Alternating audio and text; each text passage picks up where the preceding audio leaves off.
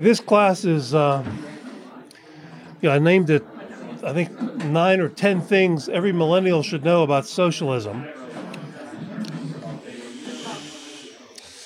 And a lot of you are not millennials. I think we're at the tail end of the millennial generation. I've been reading, they're trying to decide what to call you now. You're gonna, yeah, I think the millennial generation, what is it, everybody born after 1983 or something like that. And so you'll have to figure that out. But I wrote this book. Oh, by the way, you probably have received the email by now that you will not be permitted to leave Auburn, Alabama, unless you purchase a copy of my book. The problem is Socialism. But I wrote this book when Regnery Publishing contacted me after Tom Woods. They contacted Tom, but he's too busy with Tom Woods Incorporated to write another book, and so he recommended me.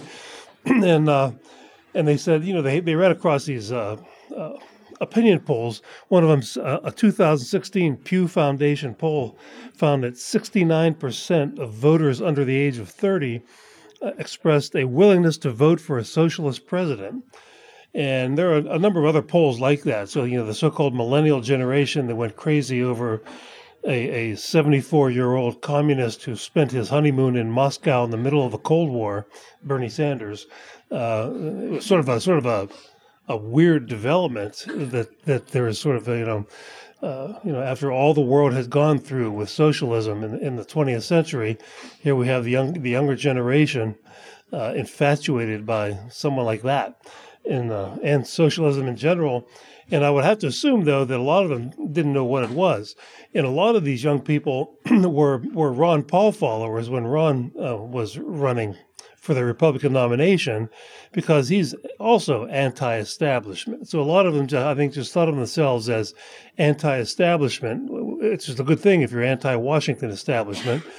But they didn't have any really intellectual background to understand, well, what am I for? I'm against that, but what am I for? How could you be more different than being for Ron Paul one day and Bernie Sanders, the old communist, the next day? That doesn't make any sense at all. And Bernie, by the way, was a high school classmate of Walter Block's, and they ran on the same track team. And although Walter said Bernie was faster than him, and Walter has been challenging Bernie to a debate for about 3 years now, but he just seems to ignore him. He's not too interested. And so that's why I wrote this book. The book was written, that's Pinocchio on the front cover. And the problem with socialism, as he pointed out, should have been problems, plural, but it comes from a quotation from Margaret Thatcher, the late Prime Minister of England, who once said, "The problem with socialism is that you eventually run out of other people's money." And that's sort of where the title of the book comes from. And so I thought I'd go down, as many of these 9 or 10 things as I can get through in the time that I have about what I think young people like you, if you talk to your classmates about this, if they say, gee, oh, God, I hope Bernie Sanders runs again for president or something like that, what would you say to them? Well, first of all, you should buy the book, like I said, or else you won't be able to get on the bus back to the airport. And I can't cover everything that's in the book, but I'll go through some of these things. Well, first of all, what is socialism? Well, it began in the early 20th century as government ownership of the means of production. And that's when all the socialist calculation debate took place in the great debate over socialism. But then it was expanded far beyond that. In his famous book, The Road to Serfdom, in the 1976 edition, Friedrich Hayek wrote that before too long, even by the time you got to the 1940s, socialism had been redefined as income redistribution through the welfare state and the progressive income tax. And the objective, he said, was always the same. The ostensible objective was always egalitarianism. It was always an attempt to equalize society. But the means just changed. The means, they gave up on, a lot of socialists gave up on the whole idea of taking over industry and running it, especially in the United States, where the working class, so-called, in the United States, was never interested in taking over the factories like Marx and Engels insisted. They just wanted a pay raise. They weren't interested in all that. So they redefined socialism to mean that. So that's the second part of the definition. And then also, In Ludwig von Mises's famous book, Socialism, which is for sale out here, I assume, and it's online. In some of the latter chapters, he talks about what he calls destructionism.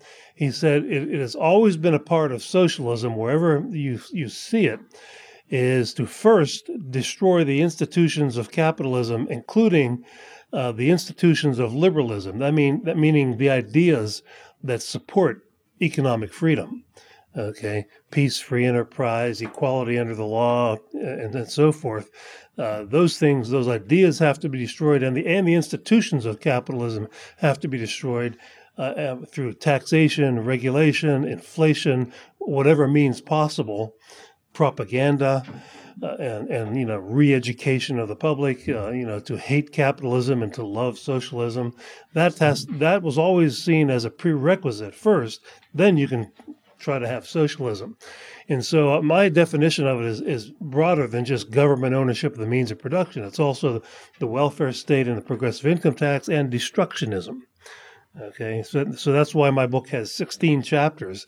It's not just a book about the calculation debate. That's actually a tiny, tiny part of it. The second point is socialism will destroy your economic future. And we have a lot of history of that. I talk about some of the history in the textbook. Here's my handout. And of course, in the Soviet Union is the biggest example of this in world history. Our friend Yuri Maltsev, who has lectured here, he's a professor at Carthage College in Wisconsin now. I just saw him a couple weeks ago in Florida, and he was an advisor to Mikhail Gorbachev, who defected. And he ended up being a friend of the Mises Institute and an Austrian school economist. And how he came to be that is that one of his jobs working for Gorbachev was to read the literature of the capitalist bourgeois exploiters and criticize it. And so he had unique access. Yuri once told me that if a Russian citizen got caught with a copy of The Road to Serfdom, there was a 7-year prison sentence just for having that book in your possession. And he read it in a mimeograph form and then passed it on right away to somebody else who wanted to read it. But so he knew about all this literature. And so he was a free market economist when he defected in the late 80s. And he's the guy who convinced Dick Cheney, the U.S. Defense Secretary at the time, that the Soviet economy was no more than 5% of the U.S. economy. So you had the richest country in the world in terms of natural resources, including human beings, a huge population, producing basically nothing. I once asked an MBA class of mine, well, what product could you name that the Soviets produced that was a worldwide, competitive on world markets? And I had some military people in the class because there was a military base near where I was teaching, and they said AK-47s. Yeah, AK-47, but no consumer good. That's the only thing they can think of. And maybe caviar, but that comes from a fish and not a factory. So that's the biggest example. All over the world, socialism is a disease. And students need to study this and know this. Argentina developed their brand of socialism in the 40s under Juan Perón, and that imploded. And the Argentines tried to bail themselves out with massive government spending and printing of money for decades after that, ending up with 12,000% inflation by the 1980s. But that all got started with the implosion of Juan Perón's socialist project. India was once one of the wealthiest countries on earth, with a lot of brilliant engineers and people of all kinds, of all trades, and very wealthy. But then after colonialism, they adopted Soviet-style central planning as their model, and the rest is history. They became one of the poorest countries in the world until Rajiv Gandhi helped them started turning things around. What was that, 20 or 25 years ago in India? Africa, the same thing. After colonialism ended in Africa, they all also moved to socialism as a possible answer, and so country after country also became, among the poorest countries of the world. One of the latest examples, of course, is Venezuela, of the wonders of socialism, where in where Hugo Chavez nationalized all the major industries and a lot of not so major industries, imposed price controls, regulation, socialism. It's only not even 20 years ago they did that. And Venezuela is reportedly has more oil than Saudi Arabia. And so it was a very affluent country, a Latin American country, and they've totally destroyed the place. Here's one article from the London Telegraph describing today's Venezuela. It says, explosive government spending combined with declining oil prices made Venezuela a dead hell, as Chavez and his successor, Nicolas Maduro, refused to admit the folly of their ways. Today, a hamburger costs the equivalent of $170 because of hyperinflation. A night in a hotel is $6,900. A middle-class monthly salaries savaged by inflation are worth about $35 in purchasing power. Food prices more than tripled just in the past month, and the annual inflation rate is 4,505%. One Venezuelan interviewed by the Telegraph said that he had to spend more than half of his monthly income just on toilet tissue. And you can read articles on the web about people in Venezuela rummaging through garbage in the street, competing with dogs for looking for something to eat out of garbage piles, and hundreds of thousands of people leaving the country. And that only took about 15 years to do that to what was once a fairly prosperous country. And so there's no shortage of examples of that. If you want to destroy your economic future, well, then socialism is the ticket for you. It's move to Venezuela. You can see your economic future quicker than if you just vote for Bernie Sanders and be a Bernie Sanders supporter. Okay. The third lesson is that you cannot fix socialism any more than you can reform kudzu. Those of you who have never been here down south in Alabama don't know what kudzu is. It's that weird vine. If you on the highway from the Atlanta airport to Auburn, you might have noticed that there's these vines that just completely come over all the big pine trees. It's called kudzu, and it's just like grows like crazy. You can't kill it. You can't trim it or anything like that. You have to pull it out by the roots and then burn the roots. And that's the only way to do anything about socialism. And of course, the reasons why you can't reform socialism are the inherent reasons that you've learned a lot about that this week, I assume. There's the calculation problem that you've all been are knowledgeable about now.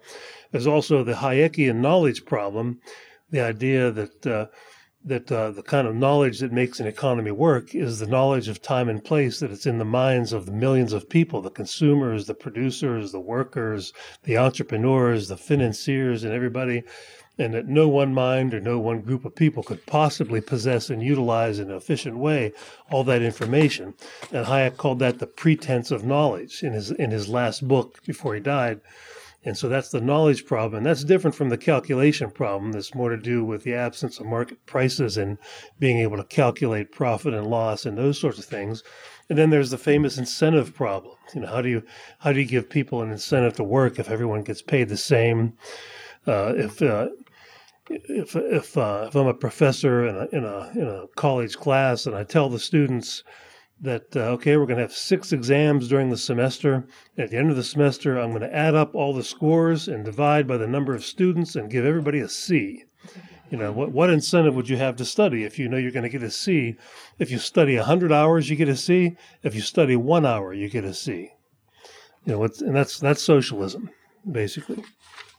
Okay, so these are the inherent reasons why you can't fix socialism. And it's remarkable how some economists don't know this. I remember reading an interview in the New York Times years ago with Joseph Stiglitz, who was Bill Clinton's chairman of his president of the Council of Economic Advisors. He was the head of the World Bank for a while, I believe, a famous Princeton economist, and so a real establishment kingpin, Nobel Prize. And the whole gist of the interview in the New York Times was that he thought, and this was after he left the Clinton administration and after the worldwide collapse of socialism, the gist of the interview was that he thought people like himself could make socialism work that they just didn't do it the right way.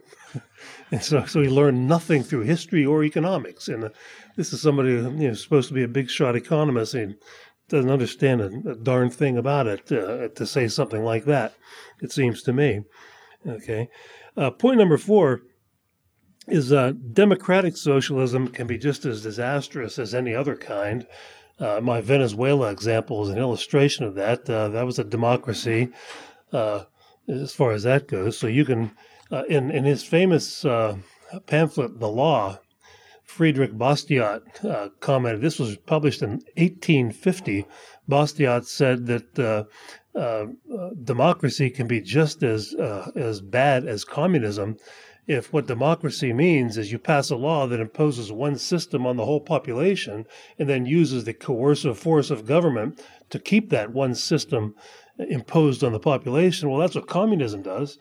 And so you can have the same results of communism or socialism as far as that goes, but with democracy. And by the way, I don't really distinguish between the two. It's all the same gang to me, communism, socialism, because after all, the Soviets called their government the Union of Soviet Socialist Republics. They didn't call it the Union of Soviet Communist Republics. They considered themselves to be socialists because communism was the utopian ideal that they hoped to reach someday, maybe in 100 years.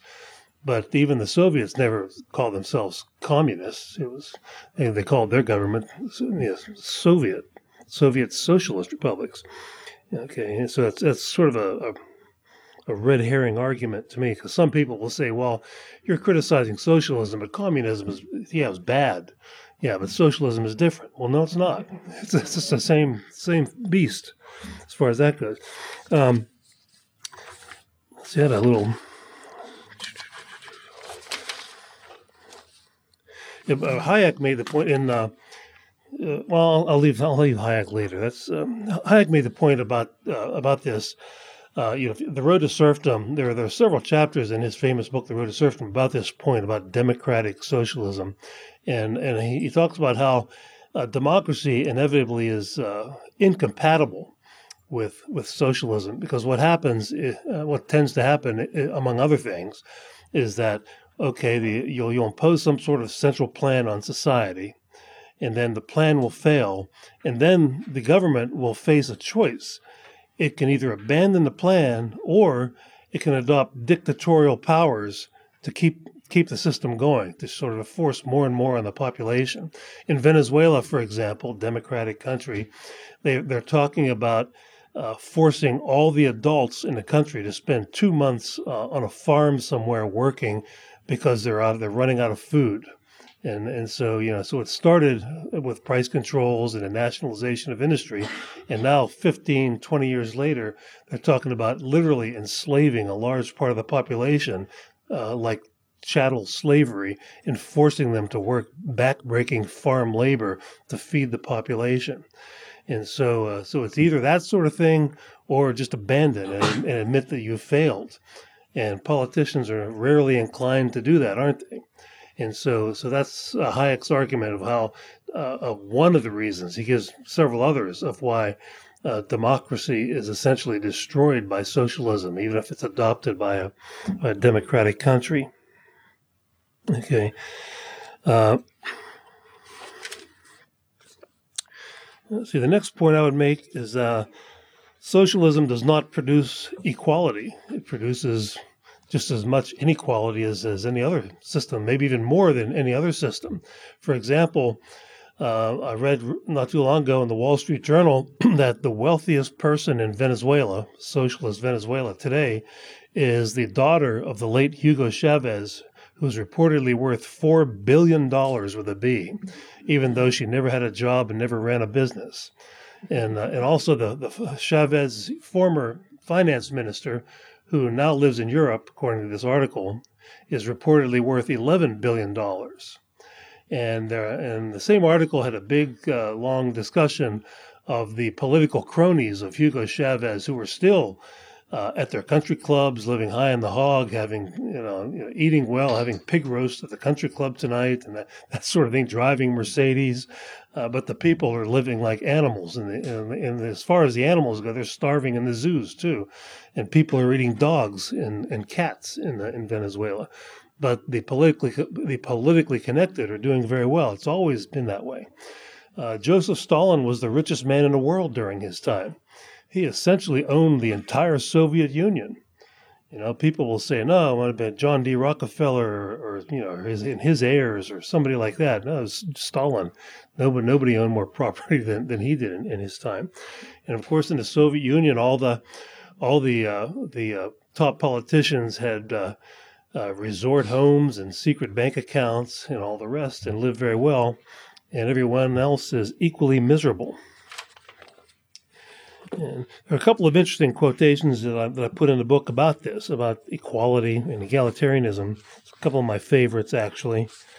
Like I said, the book's written for a popular audience. It's not written because I want to win the Nobel Prize in economics. Okay.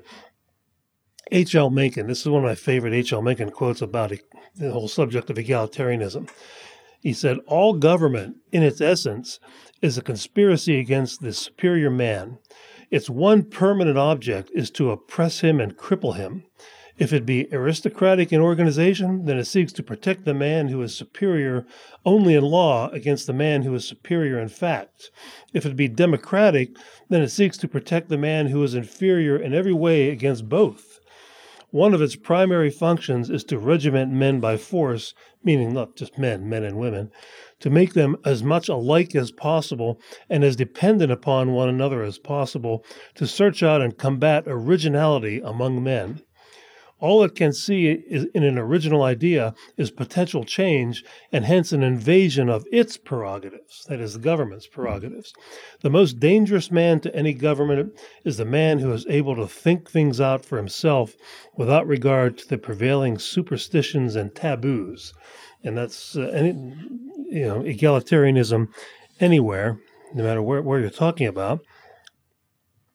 And then another quote that I stuck in here on this top of the chapter, that my chapter is entitled Egalitarianism versus Human Reality.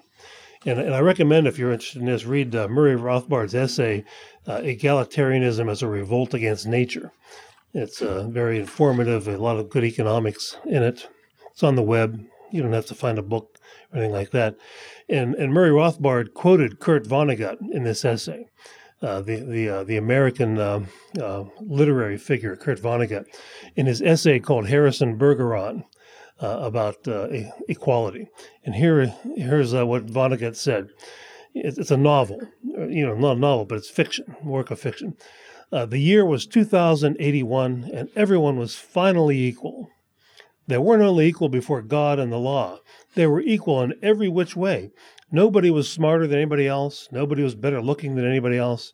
No one was stronger or quicker than anybody else. All this equality was due to the 211th, 212th, and 213th Amendments to the Constitution and to the unceasing vigilance of the agents of the United States Handicapper General. And so what did the Handicapper General do? Here's an example. Hazel had a perfectly average intelligence, which meant she could think about anything she couldn't think about anything except in short bursts. And George, while his intelligence was way above normal, had a little mental handicap radio in his ear. He was required by law to wear it at all times. It was tuned to a government transmitter. Every 20 seconds or so, the transmitter would send out some sharp noise to keep people like George from taking unfair advantage of their brains. And that's a good lesson in that sometimes humor or making fun of the socialist egalitarians is a good way to criticize them. And I have found that they hate that more than anything else, and so therefore I enjoy it more than anything else when you can ridicule and make fun of them because they take themselves so seriously all the time. And so humor can be a very powerful weapon. Why do you think they put Comedy Central on TV and all these comedians, with what's her name holding the head of Trump up in stuff like that. They think it's funny. They think that was not a very effective tactic, the severed head thing, but that's what they do. Okay, where am I? Also, socialism has been responsible for some of the worst crimes in human history. I teach a course, I'm teaching it in the fall, called Capitalism and Its Critics. And I use different books all the time, but in one year I used The Road to Serfdom was one of the books. I had the students read that. Well, it's very hard. It's not easy to read, so I had to spend a lot of time in the class explaining the book. But then after that, I had them read the Black Book of Communism and write papers about it. And this was a book written by 7 French scholars. It was translated into English in the sometime in the mid-'90s, I think. And it just details the crimes under communism, and it showed why it was that in order, in the name of imposing socialism on the people, that these governments had to mass murder hundreds of millions of their own population, of their own people. It was an essential part of socialism for the whole 20th century. And let me see if I can find the page number here. And it's an example of the chapter in A Road to Serfdom of that Hayek called "Why the Worst Rise to the Top." I think it's chapter 10 in the Road to Serfdom. Why it is that under these socialist regimes, whether it's fascism or socialism or anything else, you see the worst rising to the top. And basically, the basic reason, one of the reasons is that the essence of socialism is the imposition of a government plan or a set of government plans on the population that will replace their own private plans for their own lives. And so you have to use force and coercion because people don't like to have their lives and their own personal plans disrupted and so forth. That's why the Ukrainians, for example, Stalin had to murder 6 million Ukrainians. They wanted to be farmers. They wanted to keep their farms. They didn't want to give their farms over to the government. And so they killed 6 million Ukrainians, for starters, in the 1930s. And so my students were totally unaware of this. They didn't know that a single person died under communism. It seems like they were never taught a darn thing about it. At first they couldn't believe it, and then they got into this book, and I had them write short papers on pick any one country that's discussed in this book and explain to the rest of the class, how they went about enforcing socialism in Cuba or wherever the country, because that's what the Black Book of Communism does. Each chapter is a different country once you get past the first couple of chapters in it. Let's see. So as far as the death count, you don't have to buy a book. You can go online and Google R.J. Rummel.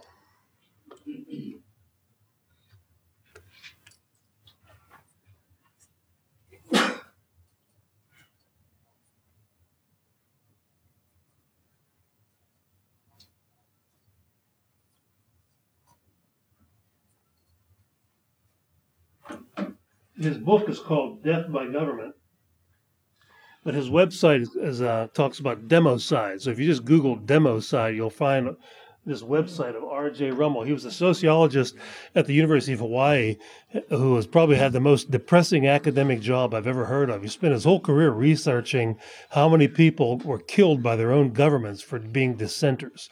Not sent to war, not World War II deaths or Vietnam War deaths, but people who were murdered by their own governments because they dissented to socialism, basically. And it's a big, long list. And let's see. And one of the comments about this that I make in my book is that in the academic world, the socialists, if they do anything, who totally dominate higher education in America now and most other countries, they always take the moral high road. The capitalists and the defenders of capitalism, they're the ones who are evil. If you defend decentralized government like Jeff Dice just did, you're a neo-Confederate who probably wants to secretly bring back slavery, because you're a decentralized government, the states' rights. Oh my God. Okay. And so they always take the moral high ground, and yet they are the ones who are associated with the worst crimes in human history, socialism. In the mass killing of all the people who descended to socialism. How does that happen? How are they taking the moral high road? According to this is from the Black Book of Communism, not Rummel, but Rummel's is the easiest to get a hold of. You don't have to buy his book, it's online. His website's online. The Soviet Union, 20 million people. China, 60 million. Vietnam, 1 million. North Korea, 2 million. Cambodia, 2 million. Eastern Europe, 1 million. Latin America, 150,000. Africa, 1.7 million. Afghanistan, 1.5 million. And these are people killed by their own governments for merely dissenting, not being sent off to war or anything like that. And that's an important point, I think. If you ever get into a debate about socialism, how can you defend that? That's the real history of socialism. Okay, and of course the defenders are always they always like to defend it on theoretical grounds, not realistic grounds. Okay. Another point I would make is that fascism is a form of socialism. After all, the word Nazi stands for National Socialism. And the big difference between the Nazis and the Soviets is that the German socialists claimed to be National Socialists, whereas the Russian socialists said they were international socialists. That's the only difference, really. They're all socialists. They all came from the same roots, and they all hated capitalism. They all criticized capitalism, and whether it's Italian fascism or German fascism or Japanese fascism or any other kind, it's a form of socialism.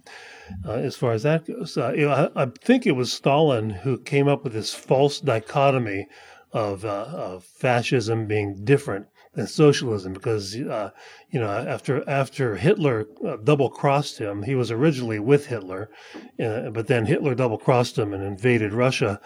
But so they were on on the same page for a while, because they were just socialists with minor differences between them. One's national, one's international. Maybe Stalin thought he could talk Hitler into joining him and being international, but it didn't quite work out that way as far as that goes. But let me read you some examples. This is number 7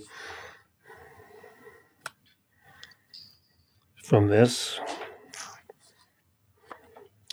From the horse's mouth. Here's Benito Mussolini. Let's see. Mussolini wrote a book. When I was doing research on this years ago, it was kind of funny. I ran across Mussolini's autobiography that I read, and the title was kind of like, if you were, say, a third grader and your teacher said, write an autobiography, what would you call it? He called it My Autobiography. That's Mussolini's biography. But his other book is Fascism, Doctrine, and Institutions. Okay. He said this: the fascist conception of life stresses the importance of the state and accepts the individual only insofar as his interests coincide with the state.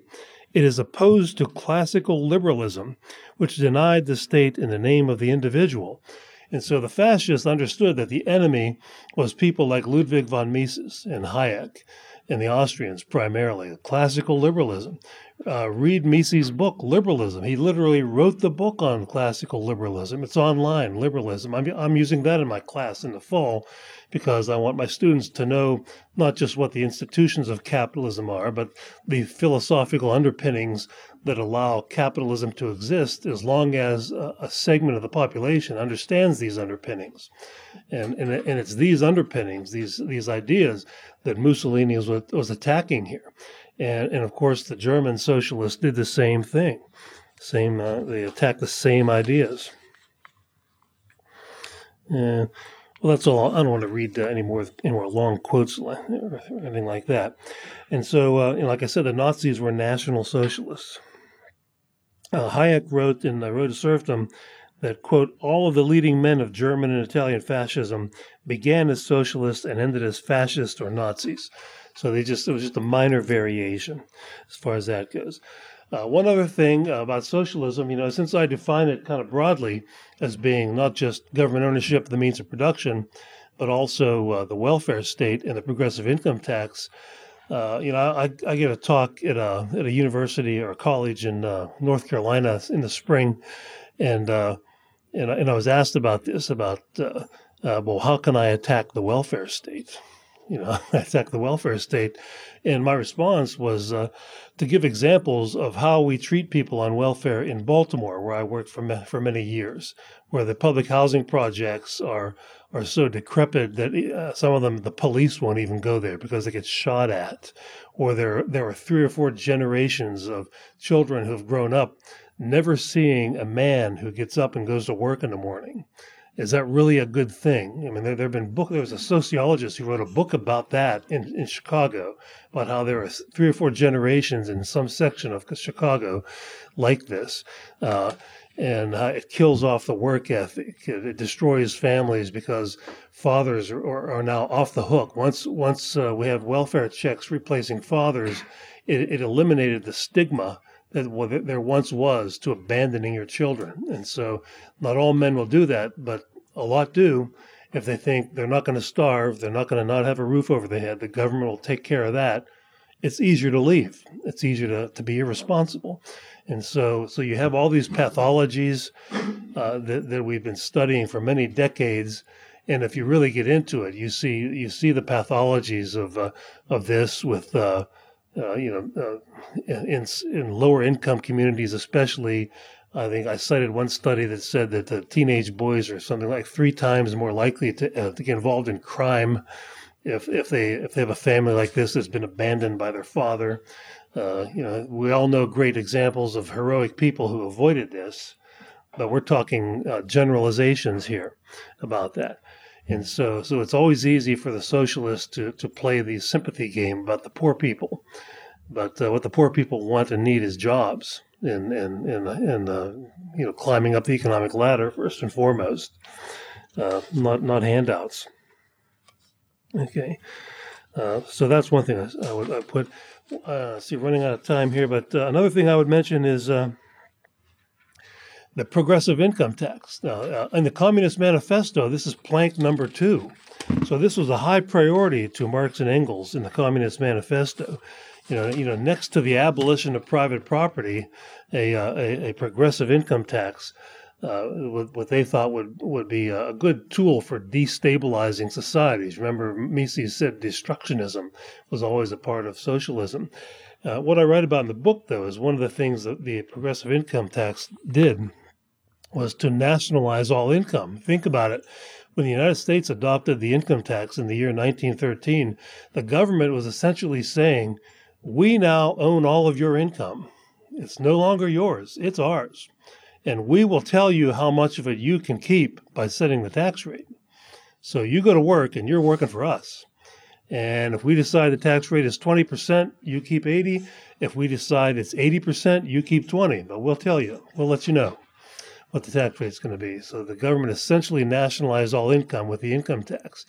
And another thing that there was as a result of the income tax that most economists don't really discuss at all, really, is that when we got the Fed and the income tax at the same time, and of course that's another thing that's in the 10-point platform of the Communist Party, and it's also in the 25-point platform of the Nazi Party. You can Google that.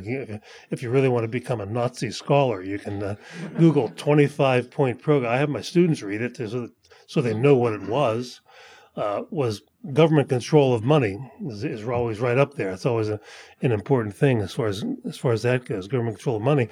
But once the government has the ability to print money and the ability to tax however much of your income they claim to need, they can do just about anything. They can bribe any governor, any mayor who resists what they want to do, any community that resists what they want to do. They can impose military conscription for their wars, and if you run away from the army, they can send 100 men out to round you up. In the United States, I've written a good bit about the American Civil War and all that. And there's one book written by a female Civil War scholar whose name I can't remember right now, but on desertion in the Civil War. And it was massive. There were some of the big battles where the generals in the U.S. Army were on the eve of battle. They had 80,000 men And then the sun comes up and there's 10,000. Where'd they go? Where does everybody go? Massive desertion, especially in places like the mountains of Pennsylvania, where I grew up, actually. That would be a good hiding place in the 19th century because it's pretty wild. It's like Pittsburgh over here, Philadelphia over here, and there's all Mississippi in the middle, and Pennsylvania. I tell people I came from Pennsylvania. That's bad. They should have called it Pennsylvania. But Abe Lincoln didn't have the resources to send people out to round up the deserters. But you give them the income tax that we have now and a central bank, that's a piece of cake. And they could do that very easily. So they could do just about anything. So in other words, it created a massive centralization of power, which is why all socialists everywhere of all sorts are always dead set against decentralized government, secession, nullification, states' rights, whatever you want to call it.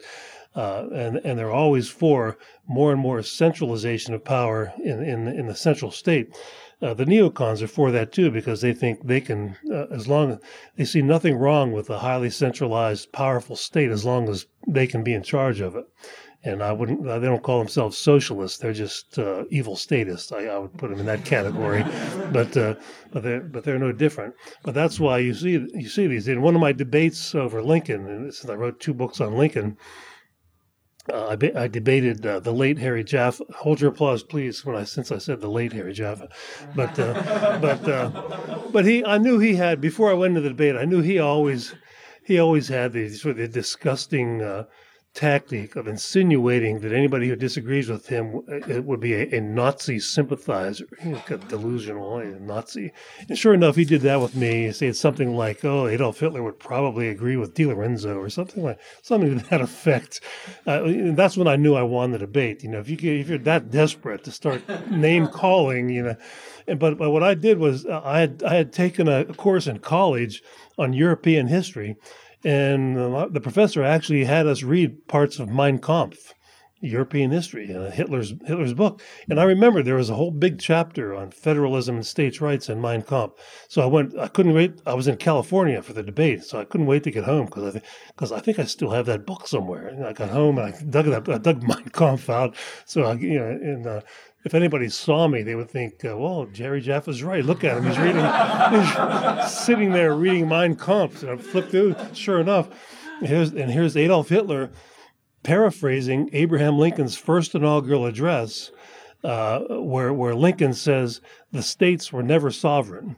And Hitler used that to say, well, neither were the German states never sovereign, so we should not have any states' rights or federalism in Germany. He was making a case for a powerful centralized Reich in Germany, and he used Abraham Lincoln, of all people, as his model in Mein Kampf. So I wrote up an article on LouRockwell.com called Jaffa's Hitlerian Defense of Lincoln. So you can find it it's on the web. It's on LouRockwell.com.